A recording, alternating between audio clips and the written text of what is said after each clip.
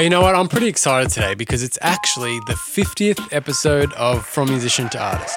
Yay! And for me, that's just a huge milestone. It means that every week I've been able to create a new episode and bring, hopefully, some new value to musicians wanting to become artists. So, I'm excited about it. Allow me to be excited about it. If you have gotten any value from any of these episodes you've ever watched, can you just for me, chuck in the comments, congratulations, bro. That would mean a lot to me. So thank you so much. The other thing I'm excited about today is that when I'm recording this, putting it out, it's New Year's Eve, which means tomorrow is the start of a new year, and that is just my favorite. So my favorite day of the week is Monday, believe it or not, and that is because I haven't failed at any of my goals so far. So when I get to Monday morning, there's nothing that I have wanted to get done in the week that I haven't done yet, because I've just got this clean slate and everything is kind of looking forwards. So I love that about a new year as well. For me, it kind of says, all right, well, let's plan out exactly what we want to do and make all those goals so that we can get to where we want to get to. So I love that about a new year. There isn't this burden of like the 15th of December where you're like, I need all this stuff I want to get done before Christmas. All this stuff I want to get done before the new year. How am I going to get that in and that in and that in? It's kind of this stressful, whereas now it's like, everything, we're good. We've got so much time. It's all ahead of us. But what we want to do is avoid that 15th of December feeling by getting a plan together now while it's the start of a new year. So I would just want to encourage you to do that today. And I want to share a bit about how I did that for the studio here, just to make sure that I am walking forwards throughout the year and not just spending the whole time going, oh, I wish I'd done that. I wish I'd done that. I wish I'd done that. So one thing that I do is I go through and have a look at all my data from the year. So I look at all the projects that I did in the studio and I analyze how long they took me, how much it cost me to do them. And I also look at which ones did I enjoy? What sort of projects did I enjoy doing? And I find that's really, really helpful because then I can go, all right, well, this year in my marketing plan, I want to aim at this sort of artist. People ask me to do this job. I'm going to try and say no to that so that I can do this other job that I enjoy a bit more. Or that job makes me no money, it just takes all of my time and there's very little result from it.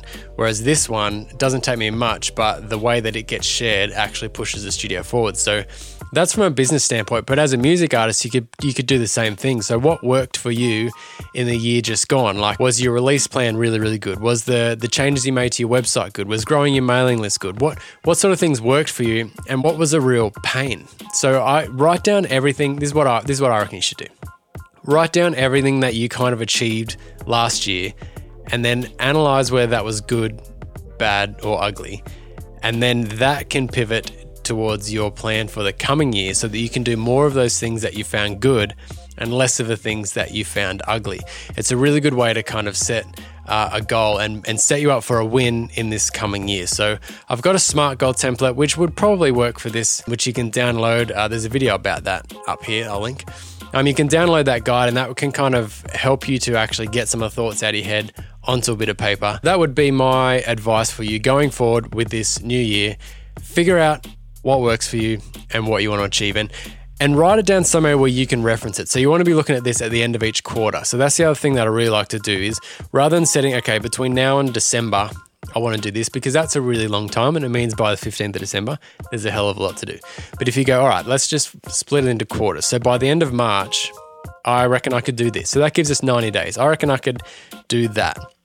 And then we can reassess then and go, well, I tried these things, these worked well, these didn't. So I'm going to implement those new things now. And then by the end of June, I want to achieve this. And then you can go again to the end of September and then the end of December and kind of achieve your goals. So make some short-term goals for the next 3 months, make some long-term goals for the next 12 months and work towards them. But right now, celebrate the fact that you have a clean slate. As a music artist, there is nothing that you've left on the table this year. You have done it all. I'm saying this year. I mean, it's the last day of the year. So this is probably the opposite to what I'm saying is there's probably a million things right now you haven't done. But as soon as 12 p.m. hits, you have nothing that you haven't done this year. And that is a really, really cool feeling. But make the most of it so that you can have the best year you've ever had as a music artist. What do you want to achieve? Do you want to book a festival tour? Do you want to get an EP recorded? Do you want to get a single recorded? Do you want to write a bunch of songs? What is it that you reckon you can achieve this year? Write it down now because you have 12 months to do that, and it's a super exciting time for your music. So at the end of the video, I usually say, and I have for 50 episodes now, or 49 because I haven't done it for this one. I say, make some music this week and we'll talk again soon. But now I'm going to say, make some music this year.